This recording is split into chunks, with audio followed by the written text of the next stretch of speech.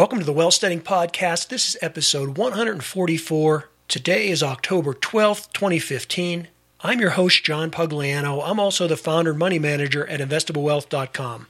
Today I want to focus on current market conditions, and I want to discuss why I think the market is still not in full recovery. There are a lot of optimistic signs out there, but I want to give you the other side of the argument. I still remain concerned about a pullback in this market. I've entitled this episode, Beware of Market Double Top.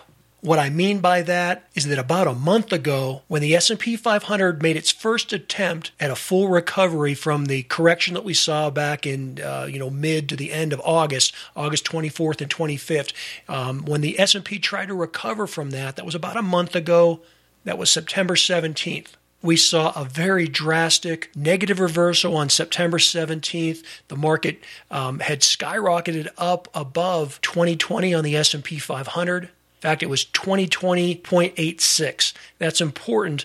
We're going to get down to the nuts and bolts on that in a minute or two. What I want to point out about September 17th is that in addition to the market trying to break out and rising up above that 2020 level, there was a negative reversal that day. That's what led us to believe that the market was going on to retest the lows of August 24th and 25th. That did subsequently happen, and so what we saw was two double bottoms. Bottoms that occurred around August 24th and 25th, and then another bottom that was put in about a month later, September 29th. Well, the market's gone on to recover from that. It's recovered nicely. Again, we'll talk about that in a little bit of detail in this episode.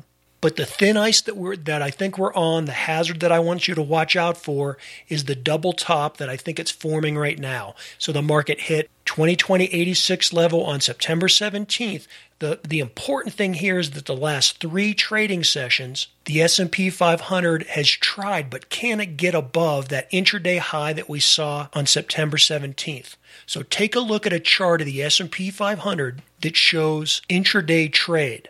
You can look at that either in the form of a high-low or a candlestick or whatever type of bar graph that you like to look at for intraday trade. But you'll see clearly that the market has formed a double bottom and now I believe is likely to be forming a double top.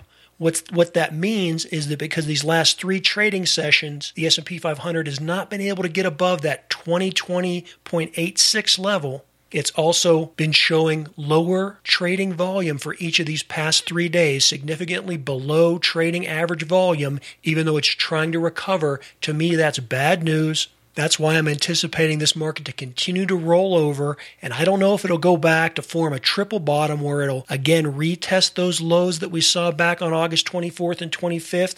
But I do think we're headed lower. I think we're headed to at least that baseline of 1950 that I've been talking about.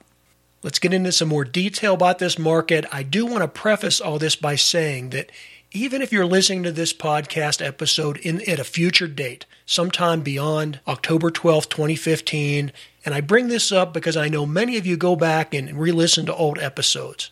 What I want to point out here, the information that we're talking about today is not only timely and relevant for the conditions that we're in right now, but I'd encourage you to listen to this at a point into the future, because we're going to also be talking about basic principles, basic chart reading, things about sector leadership, and why I'm concerned about this market dropping back down below its 50-day moving average, basically saying that I don't think that this correction is over.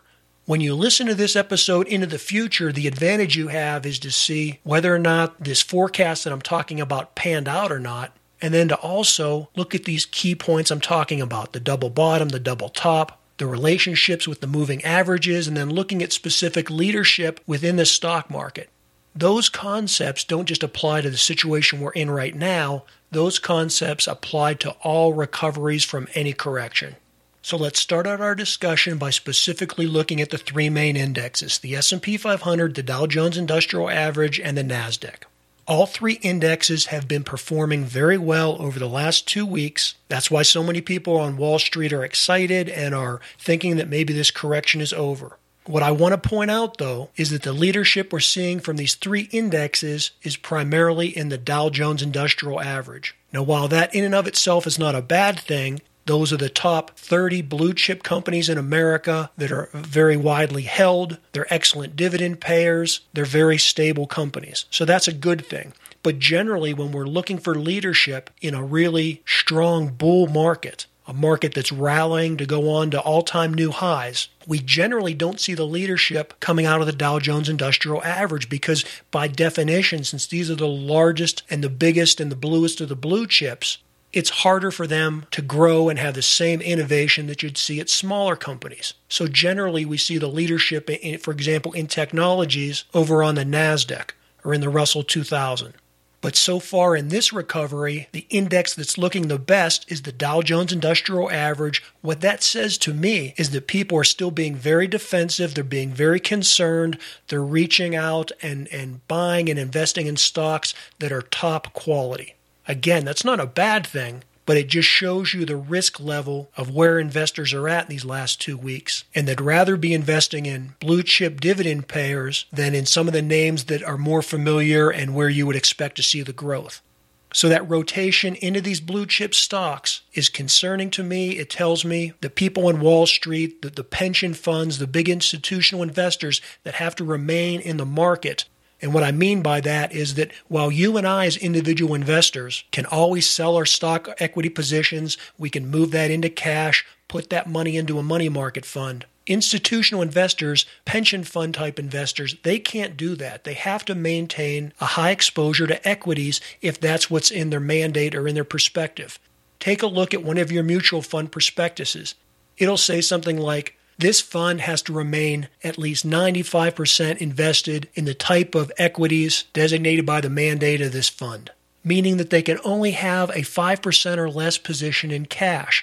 They have to remain fully invested. You and I as individual investors don't have to do that. So if you're a big fund manager on Wall Street right now and you're seeing troubled waters ahead or you're concerned about where the direction of the market is, but you're required to be in the market, you're going to look for the safest, best harbors you can find, and generally that's in the Dow Jones Industrial Average. So that's why I point out that the leadership in the Dow right now, while a positive thing, is not necessarily an indication that the market's going on to rally higher. Now the S&P 500 of those three main indexes, the S&P 500 is in second place.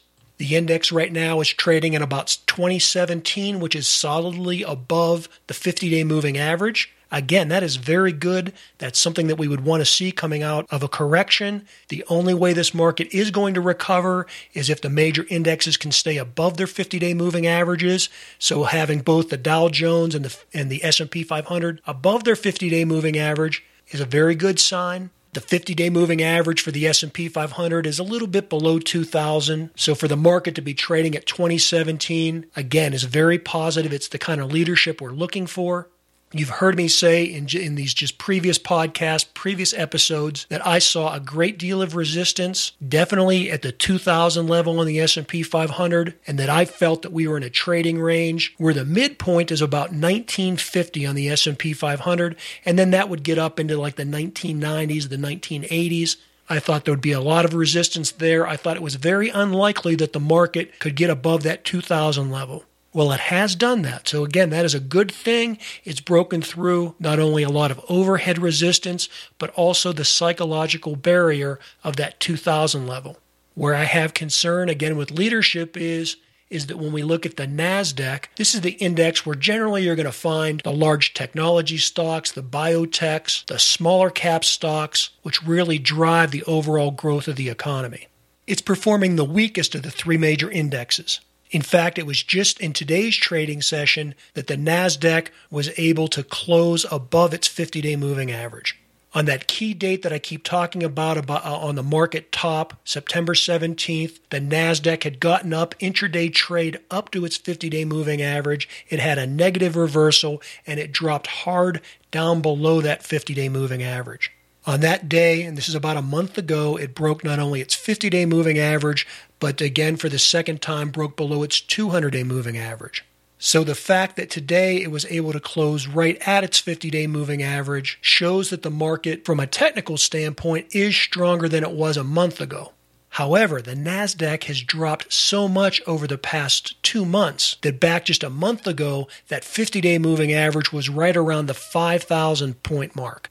And that 5,000 mark on the NASDAQ is very similar to the 2,000 mark on the S&P 500. It acts as both a psychological and a technical key resistance level.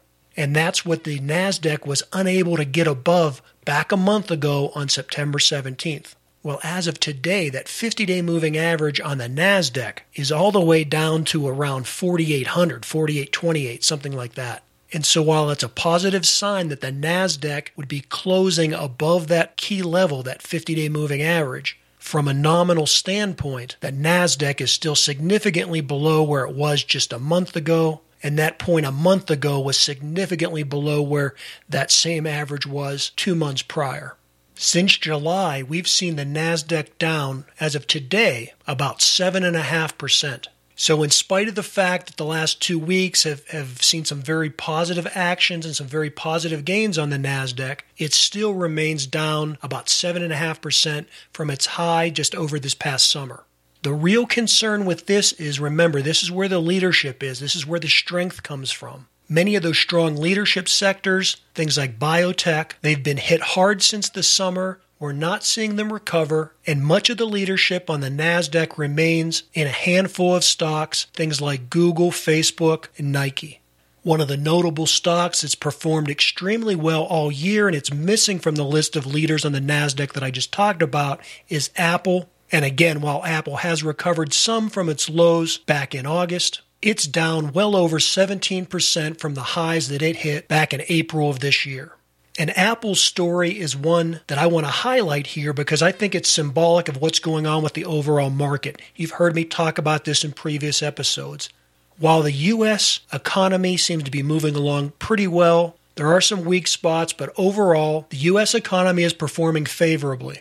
The pullback that we saw back in August was as a result of concerns about Asia, primarily the slowdown in China, and in particular, why things fell apart when they did was because China had unexpectedly devaluated its currency. That told markets that not only was China slowing down, but that official number of 7% growth, well below the double-digit growth that it had been performing at in recent years, now that growth was more likely to be something around 5%, maybe even as low as 4%, because otherwise, why would they devaluate their currency? That sent further shock waves through the commodities market and the oil market, and so we saw copper prices, zinc prices, the price of iron ore, other industrial products, the price of oil, all those commodity type products continue to fall throughout the summer, and it's only been these past couple weeks that we're seeing a recovery, particularly in oil, and that increase in oil, in my opinion, is what's maybe putting us into this sucker's rally and this position right now where we may be seeing a double top form. For reasons I've given over at the blog at investablewealth.com and things that we've talked about in this podcast in previous episodes has to do with the shale oil revolution in the United States. Just since 2008, the United States oil production has about doubled. That puts us in the range of 9 to 10 million barrels a day produced in the United States. That domestic production has to stay here because Congress has a ban on the export of crude oil. Well, in the recent weeks, we've seen the House of Representatives vote to suspend that ban to let our domestic oil be exported. That still has to move through the Senate. If you remember a couple episodes ago, I talked about the fact that Warren Buffett was investing in Phillips 66 refining capabilities. That told me that maybe from an insider perspective, he felt that that ban on oil exports was going to hold, because that, in my opinion, would benefit Phillips 66. So we'll have to see if this export ban is lifted. Again, it's got to move through the Senate, and it's got to be approved by the president. If that ban is lifted, that will help the price of U.S. crude. Oil prices will definitely go up in the United States as a result of that, at least in the short term. So that's one thing that's been driving energy prices higher in recent weeks. There's also been a lot of talk out of OPEC that they feel that the global economy is coming more into a balance. We've seen more rigs shutting down in the United States. However, you have to ignore the headlines because there has still been a lot of oil that has been going into strategic reserves in the United States, in China, in other places around the world. So that's created a lot of temporary, or at least what you could consider some artificial demand. The overall global economy is still very weak. The International Monetary Fund came out a week or so ago and again lowered the global estimates, saying that at best we were going to see 3.1% growth in the global economy. Well, that's an extremely anemic level of growth for the world economy. Major economies like Japan, Canada, they're in recession. Most of Southern Europe is in recession. Northern Europe is really teetering between growth levels of less than 0.5%. The emerging markets, many of them are in recession. Their debt has been downgraded. There's concern that oil and commodity exporting countries could be defaulting on their debt. We saw that with Brazil just a couple weeks ago. Their national debt was downgraded to junk status. All these concerns remain. These continue to be problem and trouble areas in the economy where we see a global slowdown, we see global overcapacity, we continue to see a collapse in oil and commodity prices, even though over the past 2 weeks things have looked a little brighter. And that's what I want to focus on. The reason that I think that we might be at a market double top and that we're going to continue to see more lows in this correction is that this recent recovery in oil may not be long lasting. I don't have a crystal ball. I can't predict the future. But when I look at the fundamentals, it looks like the price of oil is going to stay below $50 a barrel. I wouldn't be surprised at all to see it drop back down below $40 a barrel. The key thing to remember here is that shale oil revolution in the United States, where the production of oil over the last 7 or 8 years has nearly doubled to 9 to 10 million barrels a day. Well, that oil that's coming out of North Dakota and West Texas, some areas in western Pennsylvania, that shale oil can be produced from anywhere from maybe $20 a barrel all the way up to $60, $65 a barrel. Now, for a long time, OPEC and other oil prognosticators were focusing on the high end of that range. They were saying that oil is, the cost to produce oil in these shale oil fields is $60, $65, $70 a barrel. And that's why when oil was dropping down below 80, they were saying it couldn't go any lower. Well, we saw it go significantly lower, and that's because these shale oil producers, some of them are very efficient. Some of them have taken 50 to 75% of their costs out of production. They can produce oil at $20 a barrel. Now, not all of them, but enough of a percentage of them can that they still remain profitable right now when we're seeing oil at below $50 a barrel. The thing to also remember is that this pipe is in the ground. The assets, the investments, the debt that has been taken on, that's dead money. It's already in the ground. And so the companies that are producing oil, the companies that own these wells, the financiers and the banks that have loaned the money to these producers to produce that oil, they would rather see oil pumped below cost just to create the cash flow that could cover the interest on those loans. And so even if a well has to produce at or below its production cost, it may do that just to pay the interest on the debt. The other thing to keep in mind is that many of these oil wells are owned by independents. It's not just one or two major companies that own them. And so they can't be stigmatized or looked at in a monolithic fashion. You literally have maybe hundreds or thousands of decision makers. And likewise, they have all these different levels at which they're profitable.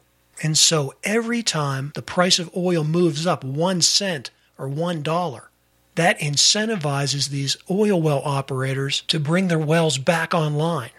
And so again, in my opinion, that's why I think we're going to see a lid or some type of cap on oil somewhere in that $50 range. And again, I wouldn't be surprised to see it move lower. Now that's a key point. We'll get to that in a minute. I do have a caveat with this, and that's trouble in the Middle East. That's Russia helping the Assad government in Syria. We see a lot of sorties being flown over there. We see the Russians providing a lot of defense to Assad. There may be a proxy war forming now between the Russians on the Assad side and the U.S. government on the rebel side in Syria. Trouble in the Middle East is always good for higher energy prices. So if anything, I don't think it's been the anticipation of global growth or even a balance in the supply of oil that's driven the price of oil up over these past 2 weeks. I think it's been Russia's interaction in Syria that's causing this. Now, that could be a short-lived thing, but it could also be saber-rattling in the Middle East to help support higher oil prices. That would obviously benefit the OPEC countries in the Middle East. It would benefit the Russians. It would benefit the multinational oil producers in the United States. It would benefit the emerging market commodity countries. When so many people have a positive interest in something, it's likely to happen. So if we do continue to see problems in the Middle East, yes, that could raise oil prices above $50 a barrel. And while that could be a good thing for commodity producers and keep them from defaulting on their loans, I don't think that overall that means that we're going to see any more global growth, and thus it would be hard for me to believe that we can go on to see the stock market make new highs or get on the S&P 500, get back above 2150, 2200 on the S&P 500. It would be hard to see that happen if the only reason things are stabilizing is because of problems in the Middle East. I do think that that is highly likely, though. And I bring this up because another reason why we're seeing some of the improvement in blue chip stocks and some of the leadership that has occurred in stocks over the last 2 weeks has come from aerospace and defense-oriented stocks. Take a look at Lockheed Martin. They're up probably 10% or better over the last 3 months. This is at the same time that the general stock market is going down. Northrop Grumman, same thing. Not as much, but probably up a good 7% over the last 3 months. Again, outperforming the general stock market. Raytheon, another defense contractor, performed extremely well while the market's been going down the last 3 months. Raytheon up something probably, 12, 13%, maybe better. Now, General Dynamics not doing as well. These general defense contractors, though, have been performing extremely well. That concerns me from the standpoint of investors in Wall Street perhaps looking towards problems in the Middle East and seeing that sector as a safe haven. Again, while that may be good short term, while that may be good to hold up the price of oil and help commodities, I don't necessarily see that as a positive for the overall economy.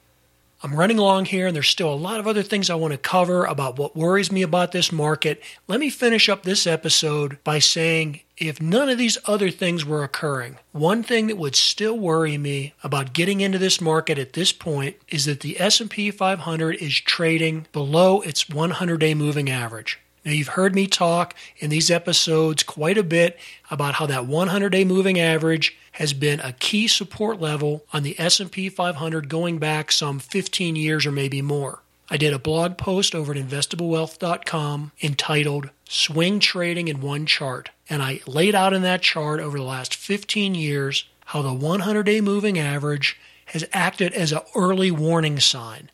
And that if any time over the last 15 years had you sold the S&P 500 when it was below its 100-day moving average, that would have kept you out of all the catastrophic losses of these last 15 years. You would have avoided the dot-com bubble in 2000. You would have avoided the recession and the housing bubble in 2008.